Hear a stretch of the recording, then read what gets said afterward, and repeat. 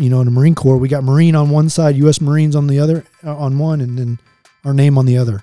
You guys carry your name on your chest. That's one of the things those people see when you walk through the door, is that name, the company name, and your personal name. So you're representing, every time you put that uniform on, whether you're a Marine or you're a plumber, you're representing your company and yourself.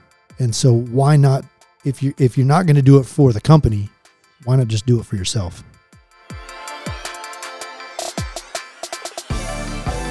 Welcome to the Waste No Day podcast, a podcast specifically for and about the home services industry as it relates to plumbing, heating, air conditioning, and electrical.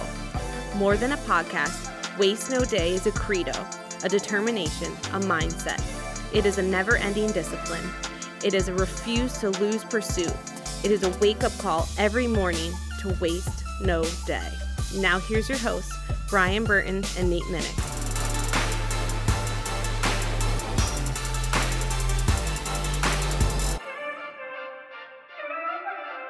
Hey, welcome to another episode of the Waste No Day podcast. Your hosts Nate and Brian are hanging out with you, and we are looking forward to getting into part two, our first two-parter, Brian, our part two of Lieutenant Colonel John Ballinger talking about his experience as a Marine One pilot. We hope you really enjoyed last show. We're going to pick it up here with a little bit of an intro and then get you right into the rest of that interview. First, we're going to turn to Brian for our quote. Every man's life ends the same way. It is only the details of how he lived and how he died that distinguish one man from another. Again, Ernest Hemingway. Okay, I was thinking maybe you were pulling a quote out of Scott Ridley's Gladiator there. That would have been a good one. My name is Maximus Decimus Echoes in the Halls of Eternity, something like that. Yeah. All right, I like it. Sticking with the Ernest Hemingway theme. We should just do a long series of Marcus Aurelius quotes. Yeah.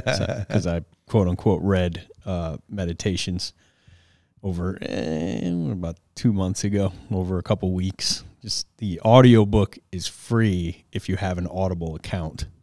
So I had read pieces of it over the years, but never actually did the whole book. But went through the whole book. It's pretty cool. Yeah, check it out. Okay. It's weird to just hear it, spoken by some dude with a slight British accent. You're just like, yeah, Marcus didn't sound like that. Well, how do you know?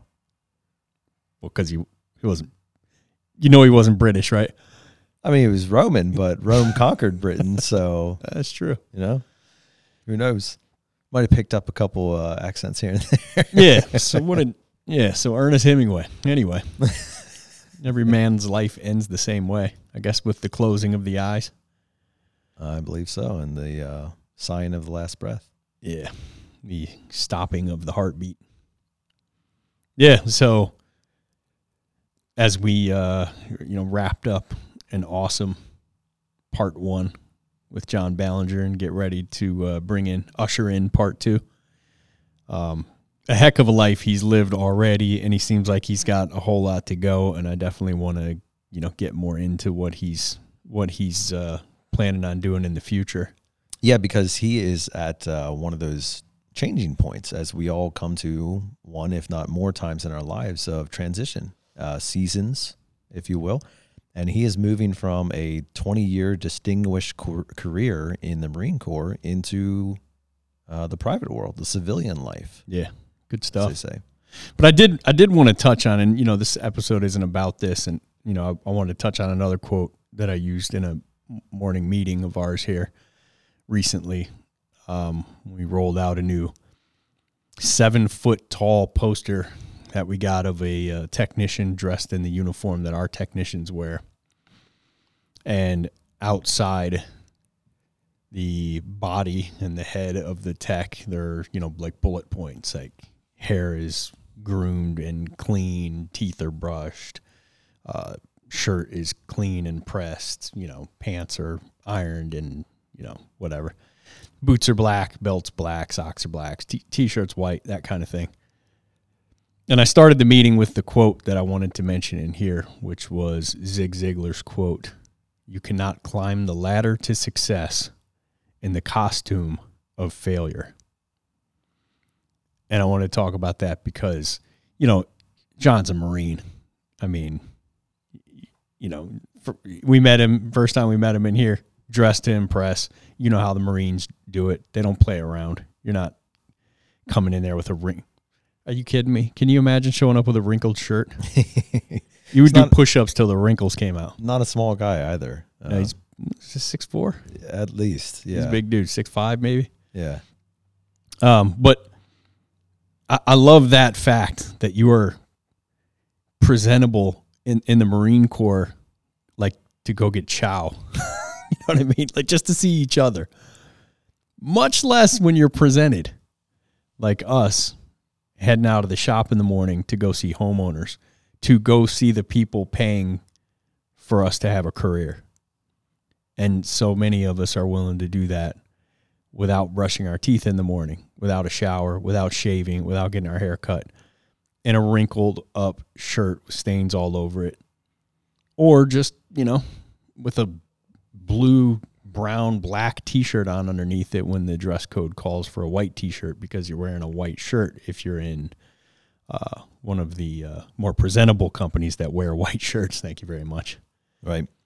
Brian, which comes first, discipline on the inside or discipline on the outside? Is this a trick question? Do you know the answer already?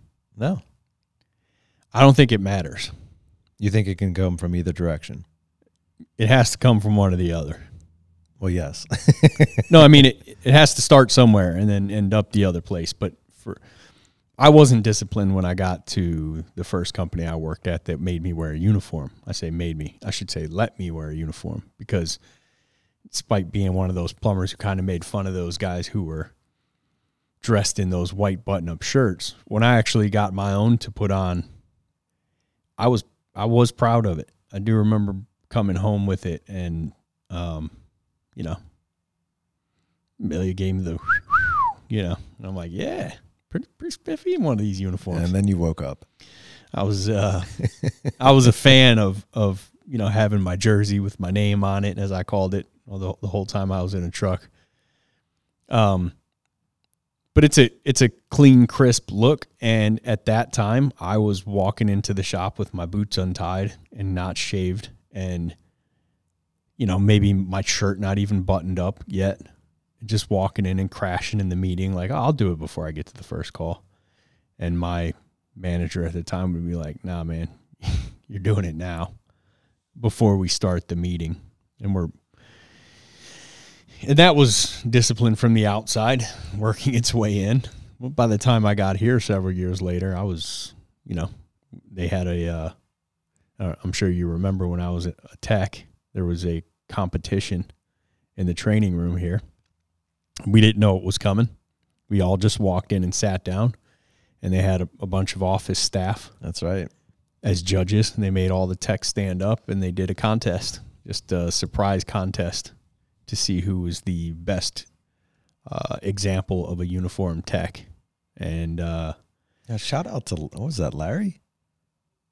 I believe Matt put that together. Shout out to Matt Buckwalter. That's a way to start a Wednesday morning meeting. Shout out my man Matt.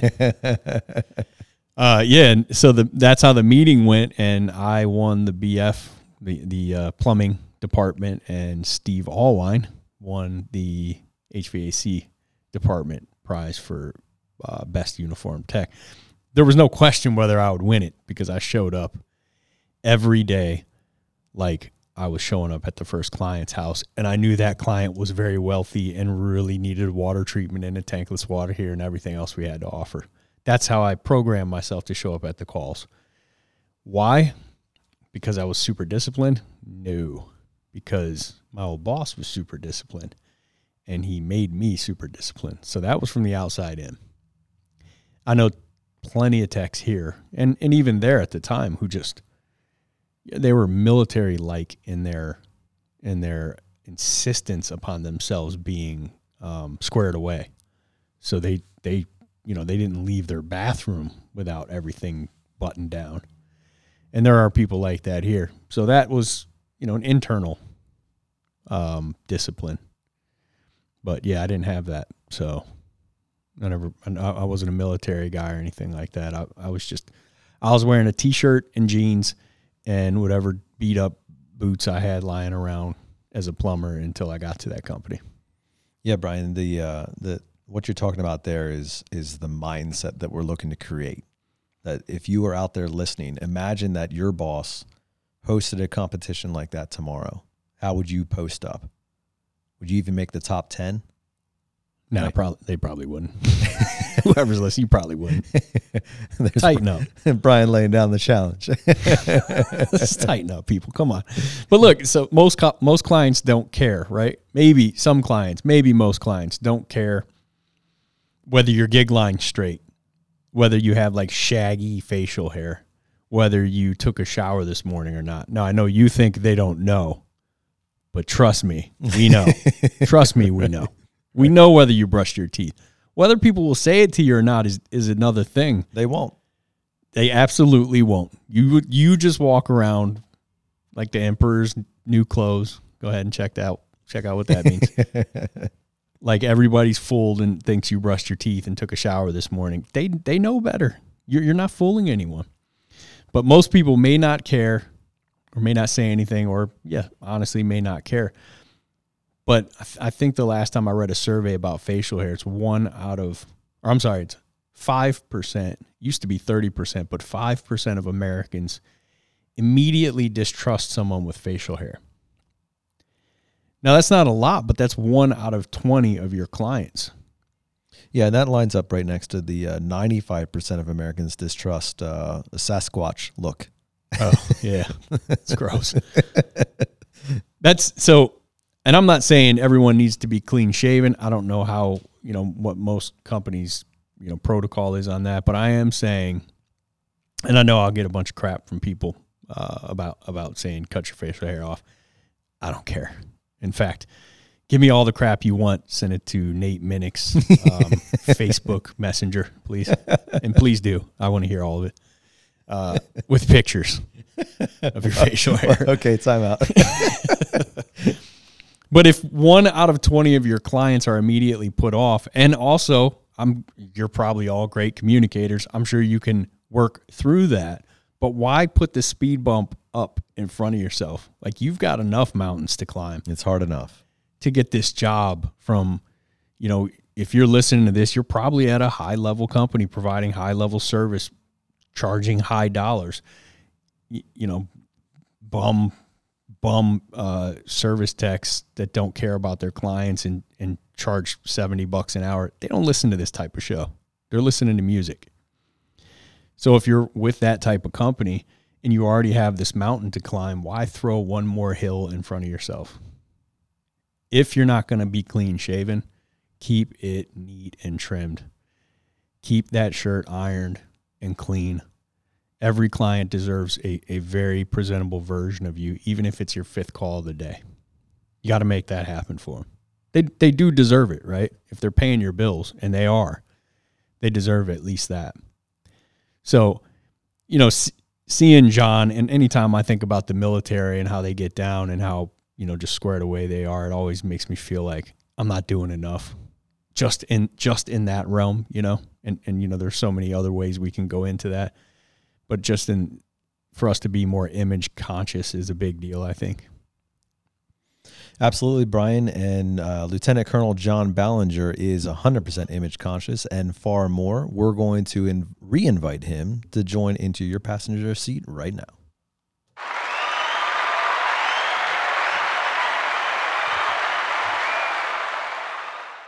Our guest today, we are continuing with part 2, is Lieutenant Colonel John Ballinger. I read his intro in the last episode, but to summarize it, he is currently transitioning out of being a Marine One helicopter pilot for the presidential office, which means that he has actually served under 2 presidents, President Trump as well as President Biden.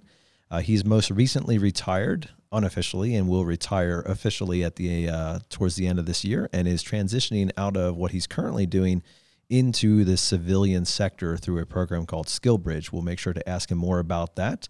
But for now, we're going to rejoin the interview here and let you hear the rest of Lieutenant Colonel John Ballinger's story. So if you're willing to talk about it, let's talk about a bad day, because everybody in the home services industry has experienced a bad day. Well, I mean, from a personal perspective, a bad day is losing an engine in flight. Right.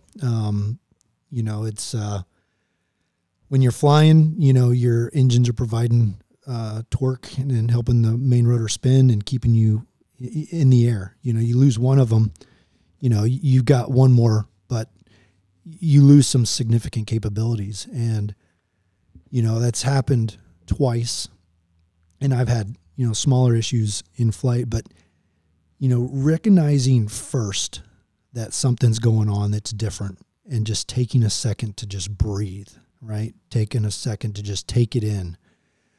Take a deep breath, realizing where you're at, realizing this is not how things are supposed to go, but not just blindly reacting because something's happening.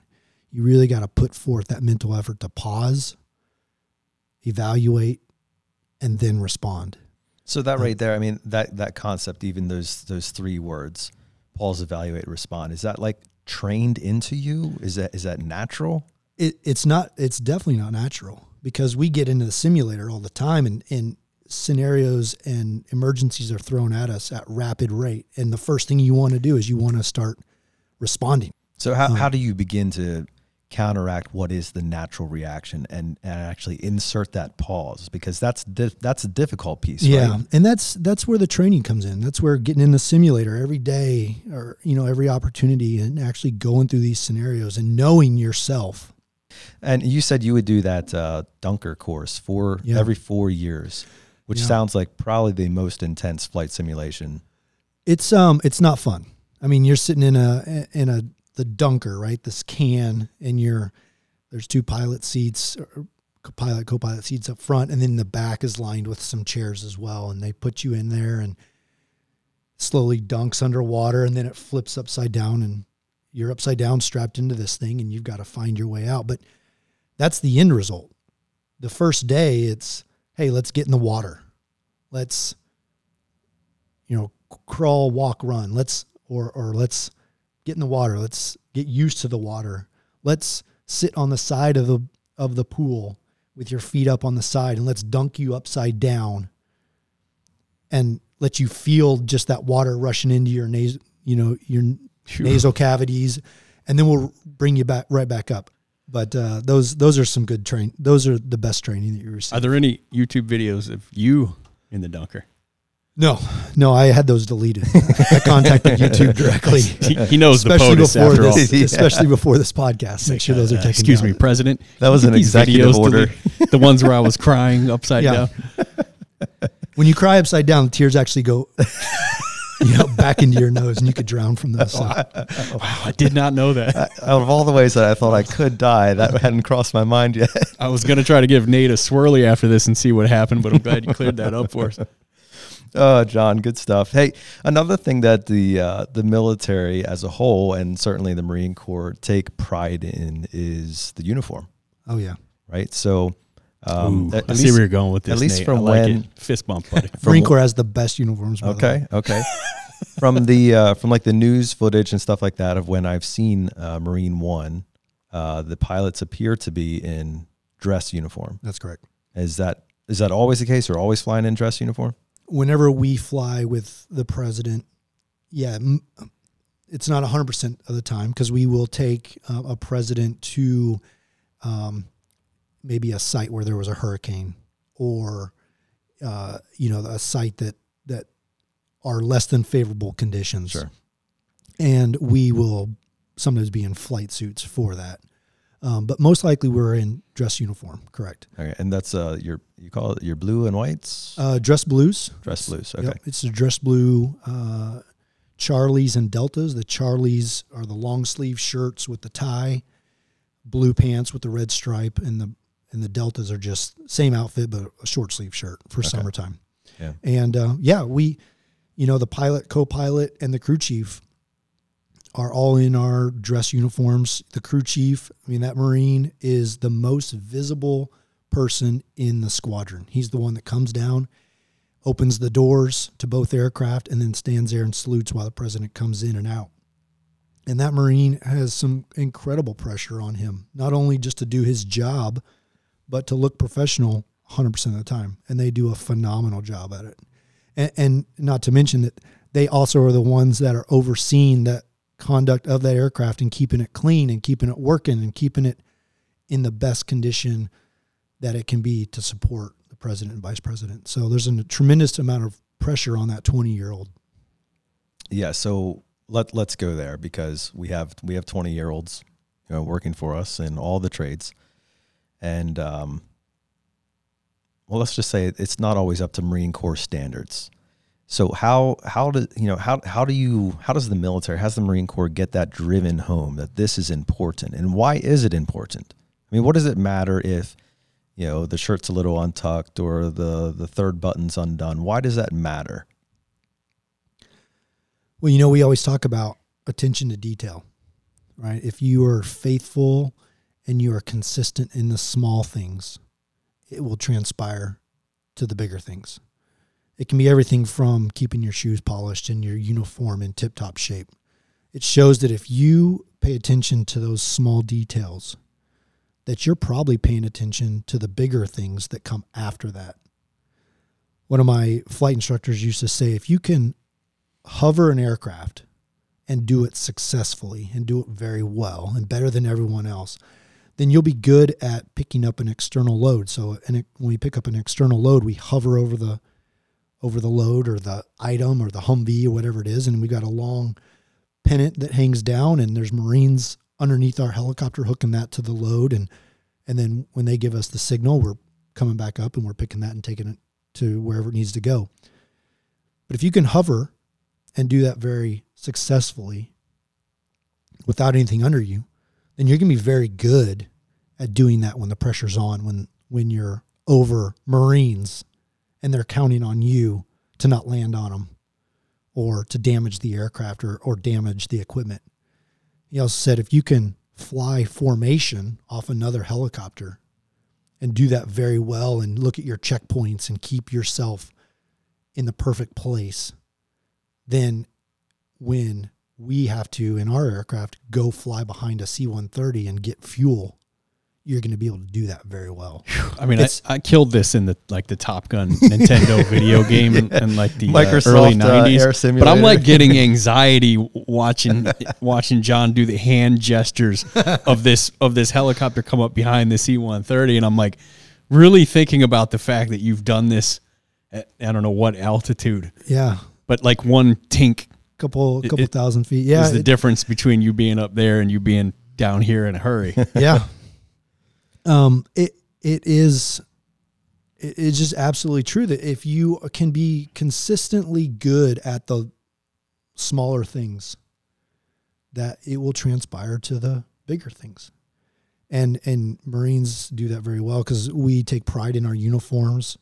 If you notice, you don't see any Marines walking around usually out in town in their flight suits or their camis or really their uniform, unless it's a Marine Corps ball or some big event that's going on in the city, but you don't see us out there because the Marine Corps, I think, recognizes that we could easily tarnish that image. So they keep very strict tabs on when we wear our uniforms. And that just goes to show that, or goes to tell us Marines, people are always watching. People are always evaluating. Doesn't matter if you're coming on duty, off duty, you're going to pick up your laundry or filling up your car. People are looking. People are watching. And they are making, they've got judgment based on what you're doing. They're evaluating what you're doing, and so we take it very personally. And we take pride in our uniform. We take pride in our heritage, and that's a Marine Corps thing. But I think that plays into being a dad.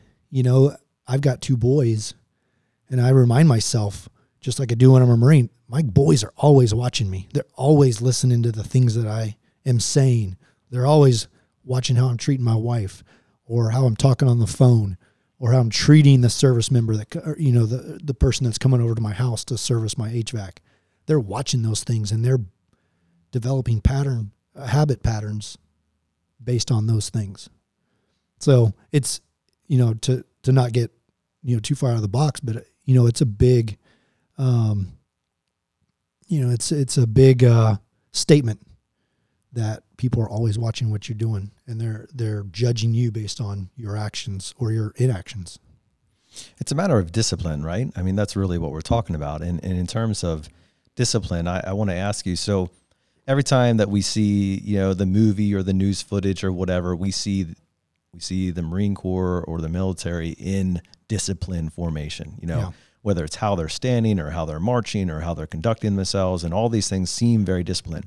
Does that carry through to your personal life, or are you kind of like, you're disciplined over here when you're flying Marine Corps, but when you're at home, you're kind of like, whatever, I don't really care? Or are you like, I'm on time, every time, all the time, the whole way through? Yeah, it definitely does develop, habit patterns.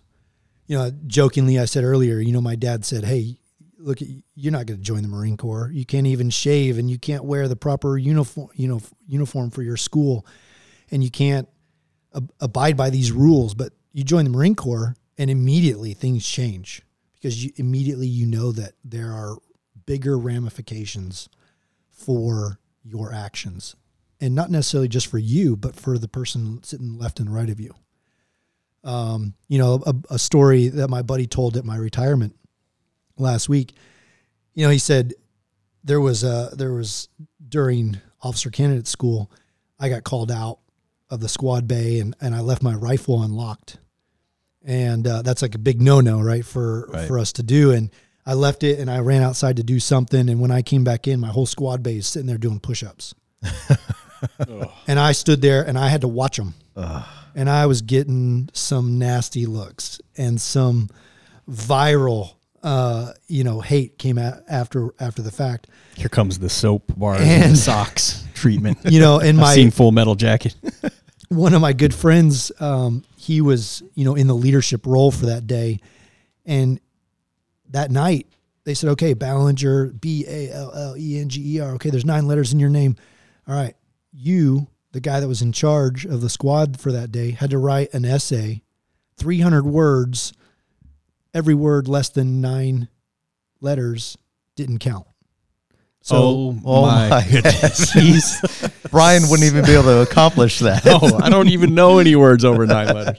So, I mean, he's now spending his night where he could be resting in those few precious hours. He's now doing an essay because of my action or my inaction, right? And so that teaches you at an early point in your career, in your military career, that you are affecting people positively or negatively based on your discipline. I was sweating it driving over here after lunch because I thought I was going to be 5 minutes early. We always say, if you're 10 minutes early, you're early. If you're 5 minutes early, you're on time. If you're on time, you're late. Right. And so I was sweating, and luckily I showed up. Nobody looked at their watch, but I did. I was 4 minutes here before 2:00. And that affects me. And we were like, oh my gosh, this guy's like crazy early. It's like 3 hours early. 14 years ago, I married my wife, and I would say, hey, it's time to go to church. I'd be, all right, well, I got 10 minutes. So that's 10 minutes before church starts. And she'd be like, no, that's 10 minutes before we got to leave. Did you ever get that fixed, and how? No. So she is now like, man, she is reformed. She now knows that everything has, its cost. Every action has a time associated with it. So if we want to walk out the door to be on time, we got to leave 10 minutes early. And so it's cool to see her not have to go through the military, but also now respect our time as a family, respect other people's time, that we are now showing up on time or just early. And think about it too. When you go through the airport, how much more fun is it to stand in the TSA line waiting to go through that when you've got 2 hours before your flight? Man, you don't have a care in the world, right? And people are behind you like tapping you and asking if they can go ahead, and they're sweating and huffing and puffing, and you're just like, man, my planning results in a better environment for me, for everyone, my family, and for those around you me. can actually let that family with all the toddlers exactly go, who's panicking because they couldn't help but possibly be late, depending on what they had to deal with. But that just goes to planning and just diligence and respect for other people's time. That story that you told about your rifle and the impact that it had on you when you walked in there and saw other people suffering because of a decision that you had perhaps unintentionally made, but still a decision and still a consequence. Did that happen? Like, did that resonate so much in your training that you never made that mistake again, when you were in active duty? Or was there a time later on when, because in our world, we have callbacks, we have warranties and stuff like that, where somebody before you went out and did a job, and, a lot of times unintentionally, it wasn't done properly. Maybe they were in a hurry. Maybe they missed something. Maybe they just weren't as skilled on that piece of equipment as they should have been. And so somebody has to go back out and they have to fix what should have been done right the first time. So in your career, can you hearken kind of back to a time when you either were on the receiving end of following up on somebody else's mistake, or somebody had to follow up on something that you did incorrectly, or, you're following with me there. And like, how do you process through not doing that again? How do you process through making it right with that fellow crew member? Yeah. Really it's, knowing that everybody's fallible, right? Everybody's going to make a mistake, whether it's the guy that comes before you or the guy that comes after you. And I've definitely, after that, example, I definitely continued making mistakes. Definitely. I mean, I think, we have a saying in the Marine Corps: if you're not cheating, you're not trying. But if you're not, if you're not failing, you're not going outside your comfort zone, right? You're not going outside your box. And so a lot of us, we continually make mistakes, but it's being humble, recognizing that you've made a mistake. And also if you're the guy that comes behind, it's just knowing that, hey, this person might not have done things exactly the way they should have or could have, but I'm going to do it the best that I can. And I'm going to try to set the standard regardless of how things may be before or after me, but I'm just going to continue to do the best that I can. Yeah. Why is that a personal mantra that you carry? This is John and this is how I do things, or, is there a higher value that you're trying to ascribe to? Well, yeah, it's a part of it's the treat everybody the way you want to be treated. Part of it's, for me, do everything as unto the Lord. My dad, kind of ingrained that in me when I was young. It doesn't matter if you're mowing the lawn or washing the dishes, you are doing it for somebody else. You're doing it for your parents. You're doing it for your family. You're doing it for God. You're doing it because your name is, at the end of the day, your name's all you've got. Whether you die at 20 or you die at 85, right? Your name is what you're leaving behind. Yeah, all rubies, I believe. And so that to me is a big deal. And I continue to harp on my boys. I'll say, hey, go set the table, and they set it, and there's a fork facing one direction and a knife, facing another direction, and the water's spilled already on the table. I'm like, hey, boys, if Jesus was coming over to our house right now, he would not get a glass of water because it's spilled all over the table. No, so that's I guess it's personal. Yeah. Yeah. And man, that type of discipline, that type of like holding to a higher standard, I think it's so good, and I certainly am with you on that. Not only in terms of like doing things as unto the Lord, which as a fellow believer I would agree with, but also just because it's the right way to do things. Like it's the way that we should be conducting ourselves as professionals, as men and women that, have pride in what we do and who we are and how we do it and all those things. I think there's a lot of that in the trades, especially with the craftsman side of it. Sure. We see our plumbers putting the pipes perfectly parallel and measuring. I mean, same with the electricians, they measure the wires so they're perfectly separated the whole way down the run. And they all turn the angle at the exact same time, and it's all very pretty and everything like that. And that's a good thing. And that type of attention to detail, that type of pride in when you step back and you say, that's how it's done. that's the mentality that comes with the trades, and we need more of that. And however we can do to continue training that into the young people coming into the trades is something that we want to figure out. I'll say, being on this side of the service industry, that stuff goes noticed. Now, it might not go noticed by a lot of people, but you find that one person, the guy I mentioned earlier, Robert, he came out and provided a service. And so I'm recommending him to everybody I can all day, every day. Now, again, it may not go noticed. You may, in your example, be a plumber that is messing up on 45s and maybe the product doesn't come out as nice, but to the one person that does recognize that, man, that's when, if he compliments you or he says, yeah, man, that's the best work, I guarantee you're going to get a referral. And I'm getting ready to go into another line of work where I'm doing construction, or I'm overseeing construction. And all I've heard from the people that are in the company with me is, man, it's so hard to find quality work these days. It's so hard. But I guarantee if I find that plumber, or I find that HVAC guy, or I find that electrician that produces the quality that I'm looking for, and he can do that on a repetitive basis, and usually the first time, man, I tell you what, I'm going to throw work to him as much as I can, and I'll pay a premium because I know that I can set it and forget it. I can tell him to do something and it's going to get done right every time. And I think, the service industry should emulate that, because and I put myself in that category as a Marine, we're just doing simple things. From the outside, yeah, they may look big, but we're just repetitive processes. It's repetitive things, but that work comes out, and that's who we are.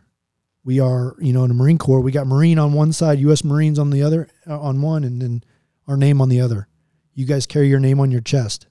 That's one of the things those people see when you walk through the door, is that name, the company name, and your personal name. So you're representing, every time you put that uniform on, whether you're a Marine or you're a plumber, you're representing your company and yourself. And so why not, if you're not going to do it for the company, why not just do it for yourself? Whew, I like it. That's spot on, man. It's good. That's good. Well, John, another thing that I'm sure has been in discussion with you and your family is time away. Yeah. Right. So you have served with the squadron for 5 years? For this one, yeah, 5 years. Yeah. And I'm sure that's pretty much, I don't know if you have like an on-call rotation or you serve at the beck and call of the president at a moment's notice, but you're probably away from home quite a bit. Yeah. Yeah. It's a significant amount. And, 4 deployments ranging from 7 to 9 months, you're gone away. And you're hoping that the wheels don't fall off the cart while you're gone. But, those last 5 years, yeah, it's been tough. It's been at the sacrifice of my family. And, when you are gone, you recognize the value of time, and you recognize when you get home that you are in makeup, you're in the makeup time, and then you are also in the actual time. Right. So how do you make those minutes count for more? And I like when I get home, I like to put my phone up on the counter and kind of just leave it up there, turn it off, put it on silent. Can we cut this part out so our wives don't hear that? It's gonna be a problem when we get home. But it's hard. It's hard when you come home from being gone for a week on duty, and something's happening and you want to be on your phone, but you're like, man, I've been away from my family for a full week. They have suffered, and I've neglected them, not intentionally, but I need to be present, and that was one of the best things my wife told me when I was getting ready to go apply to be in the squadron. I said, hey, babe, this is going to take time, and I'm going to be away from the family, and I'm going to be gone a lot over the next 4 years. I don't know if this is the right thing to do. And she said 2 things. She said, if you don't do this, if you don't apply, you'll never know if you were good enough, and you'll regret that the rest of your life. And then the second thing she said, you can be gone. That's fine. We'll never be upset about that. But when you're home, be present. And so we made that verbal contract that I was going to try. And if I got in, she was going to support me. And if I'm gone, I'm going to make up the time by being present as soon as I got home. And that takes work. You know, when your kids are like, Dad, welcome home, and they give you the hug, it's great and it's awesome. But then they're like, hey, come up and let me tell you about this toy for the 14th time, or let me show you this picture that I drew. And you're like, man, that's really not that good. But you have to be intentional. You have to treat them like their lives are the only thing that matter right then. And it takes time. It takes effort to do that. It doesn't come natural, you know, especially for me. I like to be doing, you know, I'm thinking about, man, I haven't mowed the lawn in a week, or I haven't done these lists of things to do. And man, I need to get to that bathroom because it's leaking, or I need to call so-and-so because I've got these problems. But you kind of got to put that aside and realize that their time matters too. Yeah. So I commend you for taking that approach to your family. I don't know that we have anybody who deploys, as you would say, you know, for months or even a week at a time, but we do have very long hours, early mornings to late at nights, weekends, holidays, et cetera. The service industry never sleeps. And so we do, in the service industry, we do pay the price. Our family pays the price for simply the industry.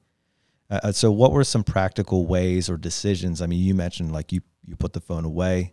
Were there other things that you put into place to help with that makeup time when you're back with your family?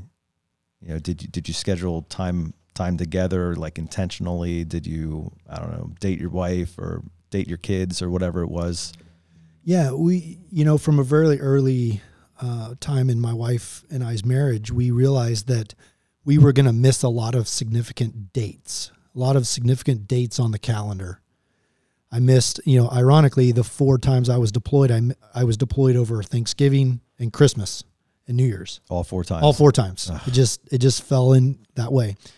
And yeah, it's hard to recreate Christmas when you come home in March, but when you miss a birthday because you're gone over a weekend, or you miss, you know, an anniversary or something, just making up for it on the backside and being intentional again about it.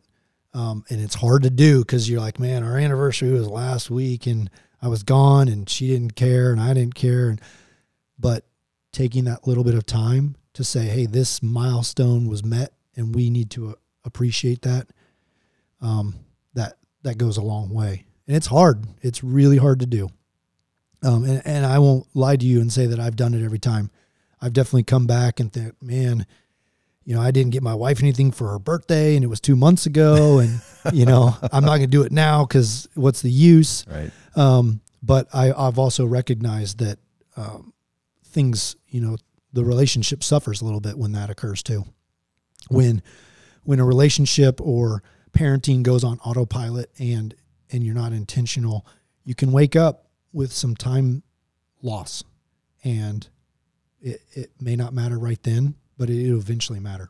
So how do you kick yourself out of that? Because I'm imagining some of our listeners right now are perhaps in that place where they have been kind of on autopilot for a little bit, and they've sort of allowed some of those negative mentalities to slip in, like, well, you know, it was 2 months ago. What does it really matter? I mean, he'll have another birthday next year. Whatever. 14's not really that special of a year anyways, you know, that type of stuff. Yeah. How do you kick yourself out of that and say, like, well, hang on a second, this stuff actually does matter? Yeah. Wow. Well, my wife and I call that the crazy cycle. And that was off of a series we did as a young married couple called Love and Respect. Yes. Egret Emerson. Yep. Yeah. But the crazy cycle is kind of this thing where it's just going to continue, and it's going to continue in this cycle until you break yourself out of that cycle. And I heard a joke or a story a long time ago, and it was about a guy and a girl. They were older, and they're driving in their truck, old bench seat. And the older gentleman's driving, and the older woman's sitting in the passenger seat looking outside the window, and she leans over to him. She goes, you know, things used to be so much nicer back in the day when we used to sit together and just drive through the countryside. And he said, well, I've never changed my position, you know? And so it makes you think like, well, things don't happen overnight. They are gradual, very slowly. But usually when you recognize them, it's going to take a significant amount of work to get back to where you used to be. So if you can catch it early on, if you can catch those negative things, right, before they transpire into a lot, it's a lot easier to correct. What is that saying? The weight of bad habits is rarely felt until it's too heavy to bear. Yes. That was just on Team Believe not too long ago. Yeah. That sounds way smarter than what came out of my mouth. Yeah, I'm fearful of the gradual, fearful of change that happens very slowly without you recognizing it, because it can be anything from the way you treat your wife and your kids to your weight, to your habits, to anything, drinking. It starts small and it grows and grows and grows. And I come from a family that's very dysfunctional. I mean, parents were divorced when I was little. Family members to include my mom who committed suicide. So there's like some skeletons right in the closet, and I know those things can sneak up if you're not careful and you're not intentional. So it's just kind of routine maintenance. I think that probably resonates with you guys probably really well. Absolutely. Routine maintenance is not fun, but it's way cheaper than a complete overhaul when the time comes. We need to do an episode on that, Brian. The preventative maintenance of your life and career. I like it. Yeah, that reminds me of that C.S. Lewis quote. I'm just pulling them all out today. He said, you can never go back and change the beginning, but you can start now and change the end. Wow. Yes, absolutely. Yeah, not the preventative maintenance part, but what he was You guys are saying way was more philosophical than I expected. Well, we're not. We just write down a lot of quotes. Is that what you're people send us Googling over there? Exactly. Google smart quotes. Yeah. And nobody ever knows the pauses that we take during this podcast. we pause for 15 minutes and you guys will never hear it. Oh, John, this has all been excellent stuff. And you have served an illustrious career of 2 decades. I'm sure over that time, you've come across some pretty good stories about, things going right or things going wrong. If you'd be kind enough to jump into it and, share some of the things that you've learned across your career that have been impactful for you. And let's not forget SkillBridge. Oh, man. I think things that have gone well, when I did my retirement ceremony last week, I had friends show up that I had known since I was 3 years old and friends that I'd made this last year. And looking out at them and looking out at my wife and my boys who were like listening for the 30 minutes. I think they've never sat more still than during that retirement ceremony. I thought, man, I think this is successful. This is a success. And people ask me like, what does success look like for you when this is all done?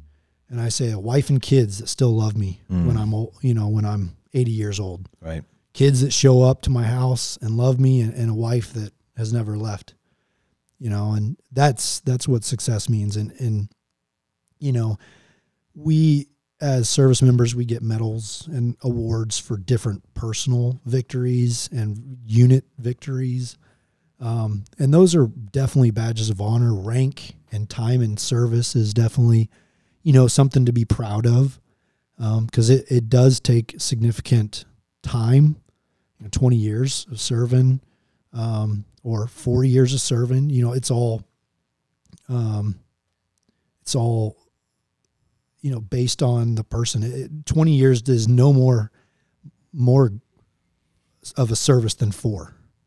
It's the willingness of somebody to actually do something for their country and to do something for their name and their company. So, success for me is, man, just having a wife and kids that I can still go home to and they still appreciate me for coming home.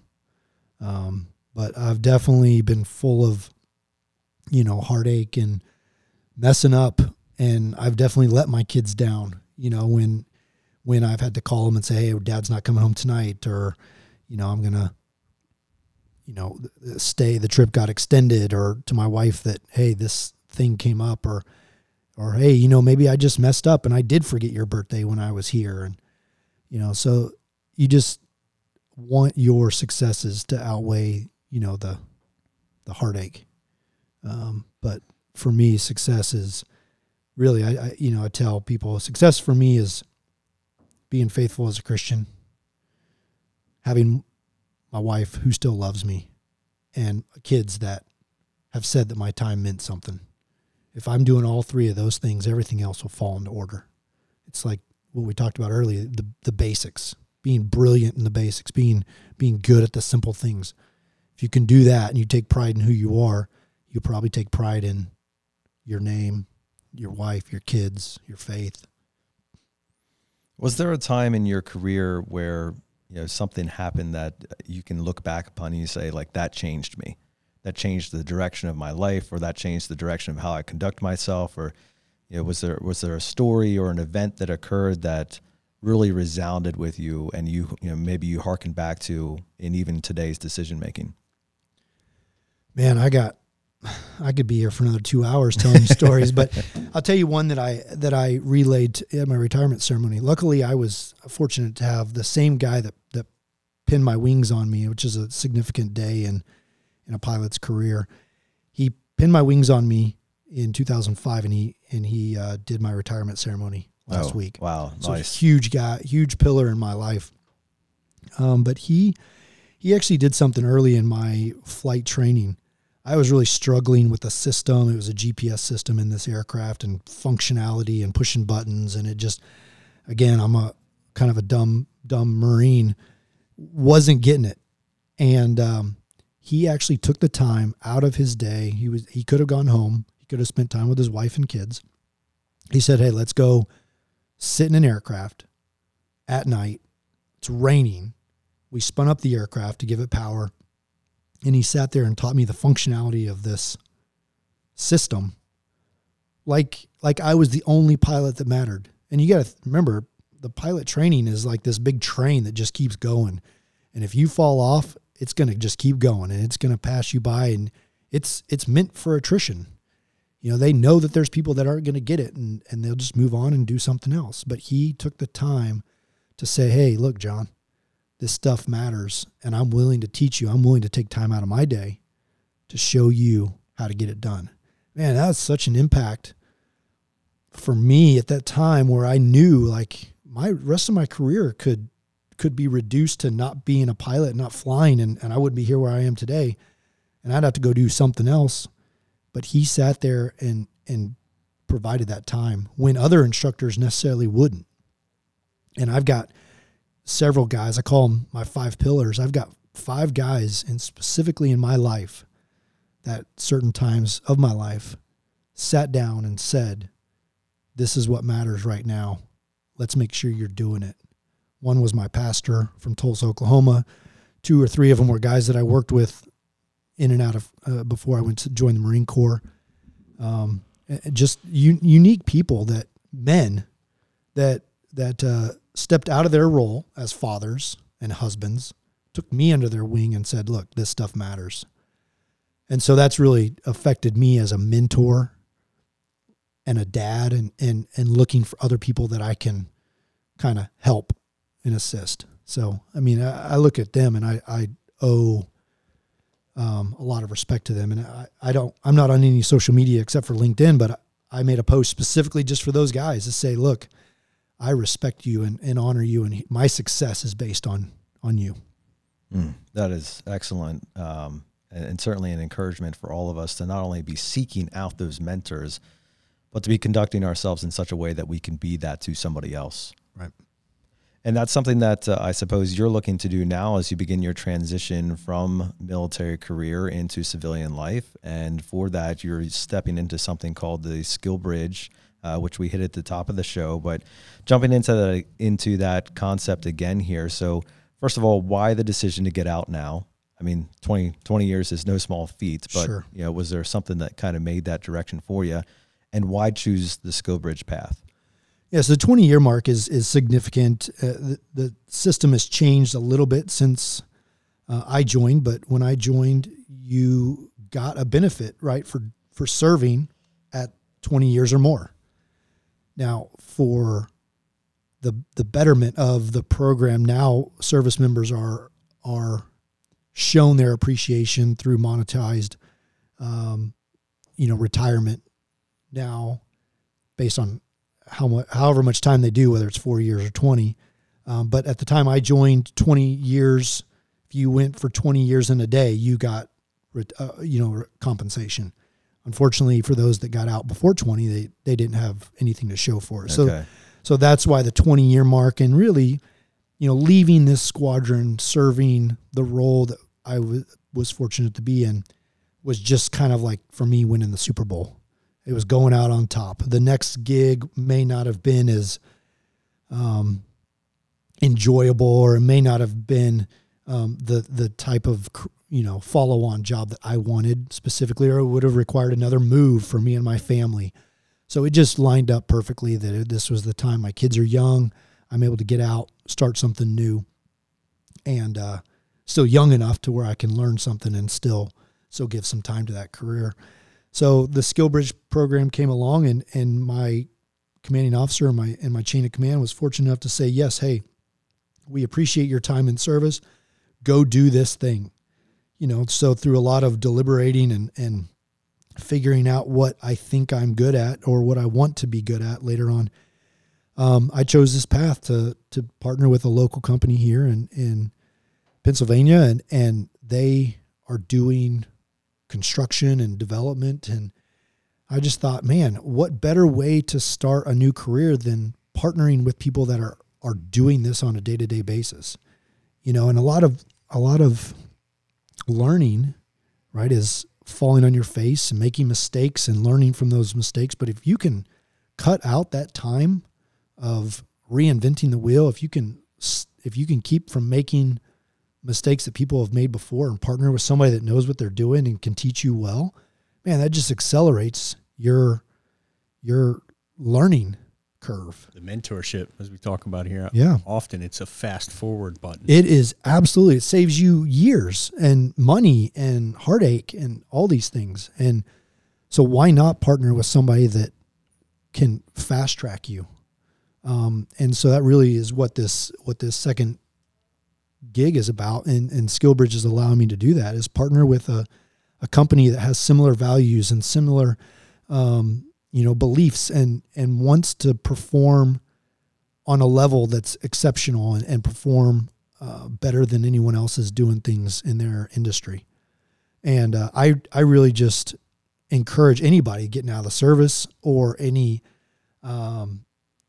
owners, company owners that have gaps that they would love to be filled by service members.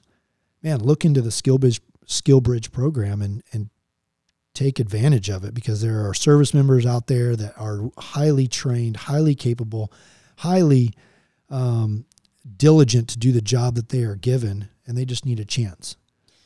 How much, and I'm thinking about the veterans we have here, who are by and large just awesome employees, amazing members of this team.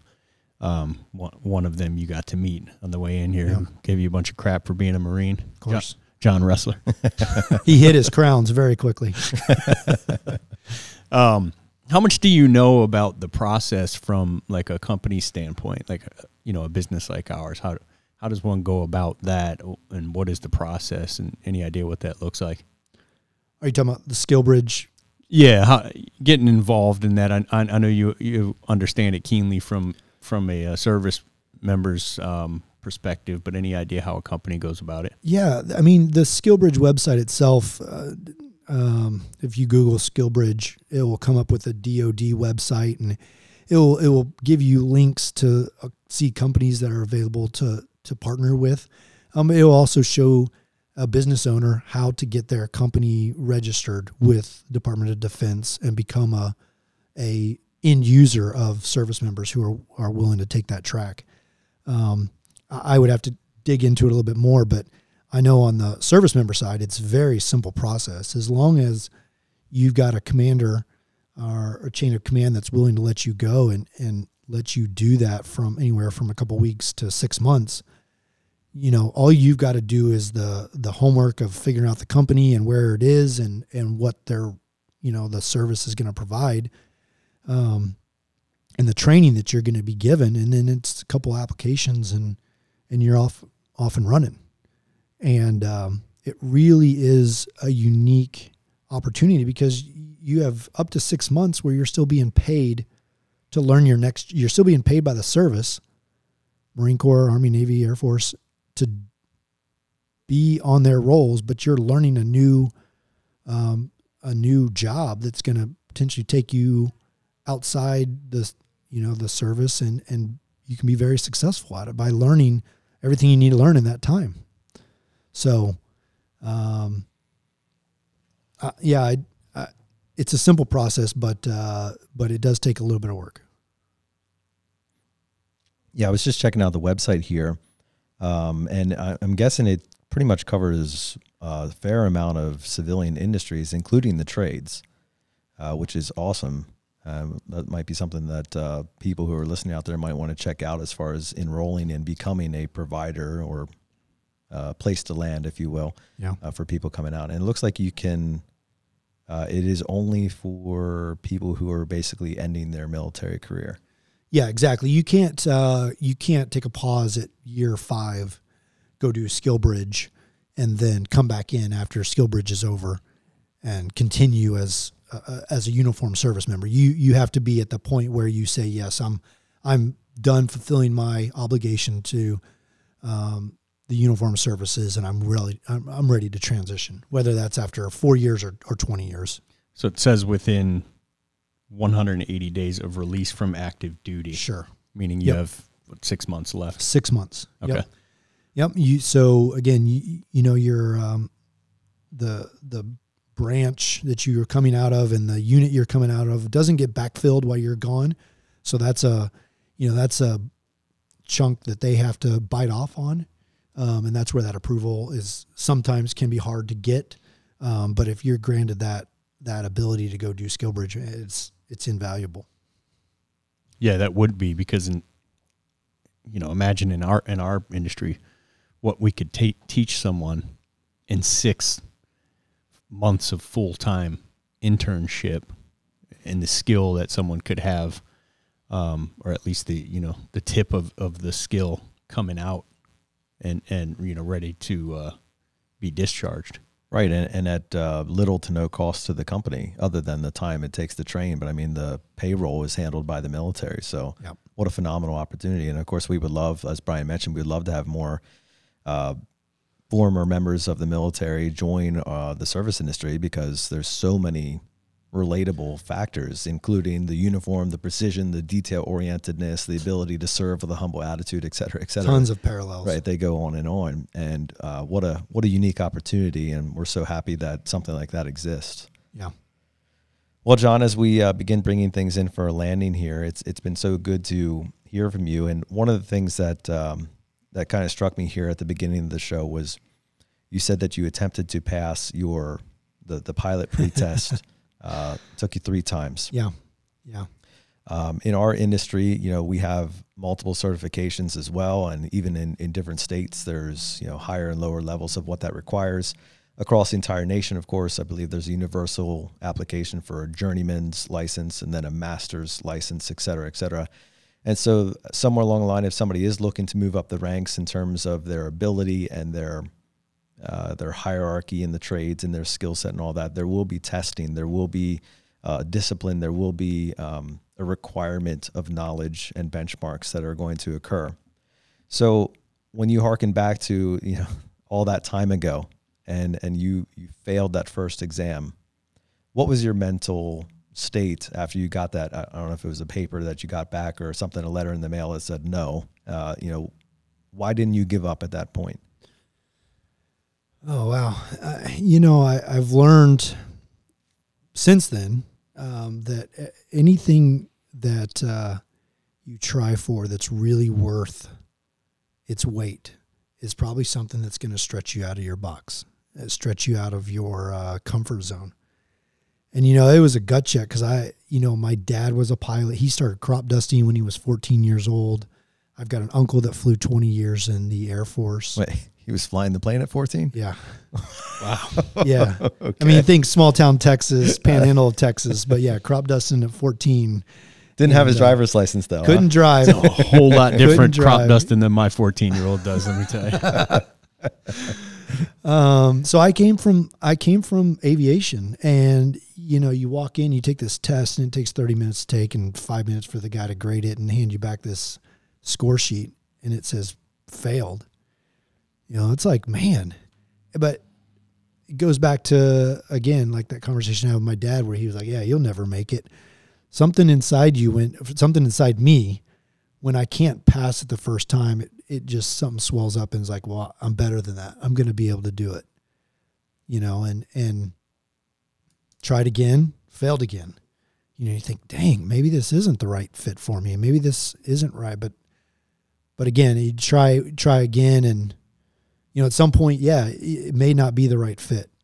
But sometimes stretching yourself just a little bit more, going to study a little bit harder, trying to figure out what didn't work last time can result in this. And I'm living proof. I mean, 20 years ago, I couldn't pass a freaking flying paper test.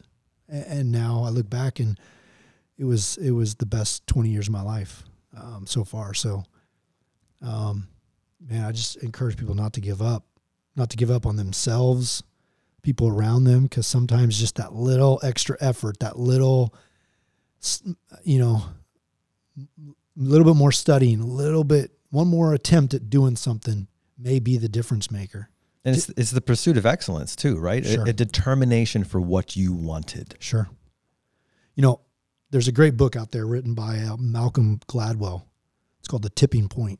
And he talks about all the successful people, the Bill Gates and the Steve Jobs and the Beatles and all these people that made it. And it wasn't that they just were instantly good. It was that they had to work. And he says 10,000 hours is what makes you good. But man, I think for me, it was just the third try of a test. For some people, it's just the extra hour or two of studying, or the extra, bit of simulator time that you put in that just makes the difference. Absolutely. And I mean, we're investing in virtual reality training and things like that for our technicians that is making that even more easy and accessible for them to do, to literally have a simulator. Like we have a simulator now. That's awesome. That you can do that without having a piece of equipment in front of you, where you can scenarioize all kinds of troubleshooting and whatnot that you can get yourself into. And yet you have to want it. You have to pursue it. I mean, we did an episode just the other week, Brian, which said, the ladder's there, but you still have to climb it, right? It's not an escalator. You don't just get on and get a free ride to the top. You have to do the climbing. Yeah. And the trades has a great ability to push you to another level and to take you as far as you want to go, but it ultimately resides with you. Yeah. And I'm sure you found that to be true in the military and in your service as well. Absolutely. Goes right back to your name. Well, John, it has been an absolute privilege to have you on the podcast today.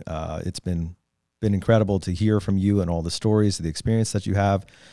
We are appreciative of your service to our country, and we're looking forward to having you in the civilian world, bringing all the talents and everything that you have, especially in the local areas you're working in around the Lancaster area where we are in Pennsylvania as well. So thank you so much for your service and for being on the podcast with us today. Yeah, we'd love to have you back on, not too far away when you've gotten some of this experience behind you and hear let's just revisit and see how everything went. Absolutely. Yeah, and if the commercial reality place doesn't work out for you now, I got an industry. Just saying.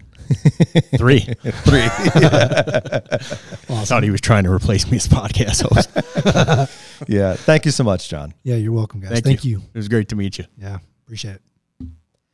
Hey, that's a wrap for our podcast today. I hope that you've enjoyed this episode with John. It's been fantastic to hear from him and everything that he's brought to the table. So many really good resonating points of parallelism that go from what he's been doing in the military to what we do in the service industry. And I hope that you go back and listen to this one over and over again and pick up on a lot of that stuff. Certainly, we want to end with the highlight there where he's saying push yourself into the discomfort zone. You know, go find something that is tough. Anything that is worth fighting for is going to require a little bit of pain and suffering, a little bit of energy, time, and commitment to push into. And we hope that's true in your career. And if it's not, it's time to make it so. As we leave you every week, we want to be challenging you, and hopefully this episode did that. There is so much more to be had, and there's so much more potential that you have inside of you. And all starts by you choosing to wake up each day and waste no day.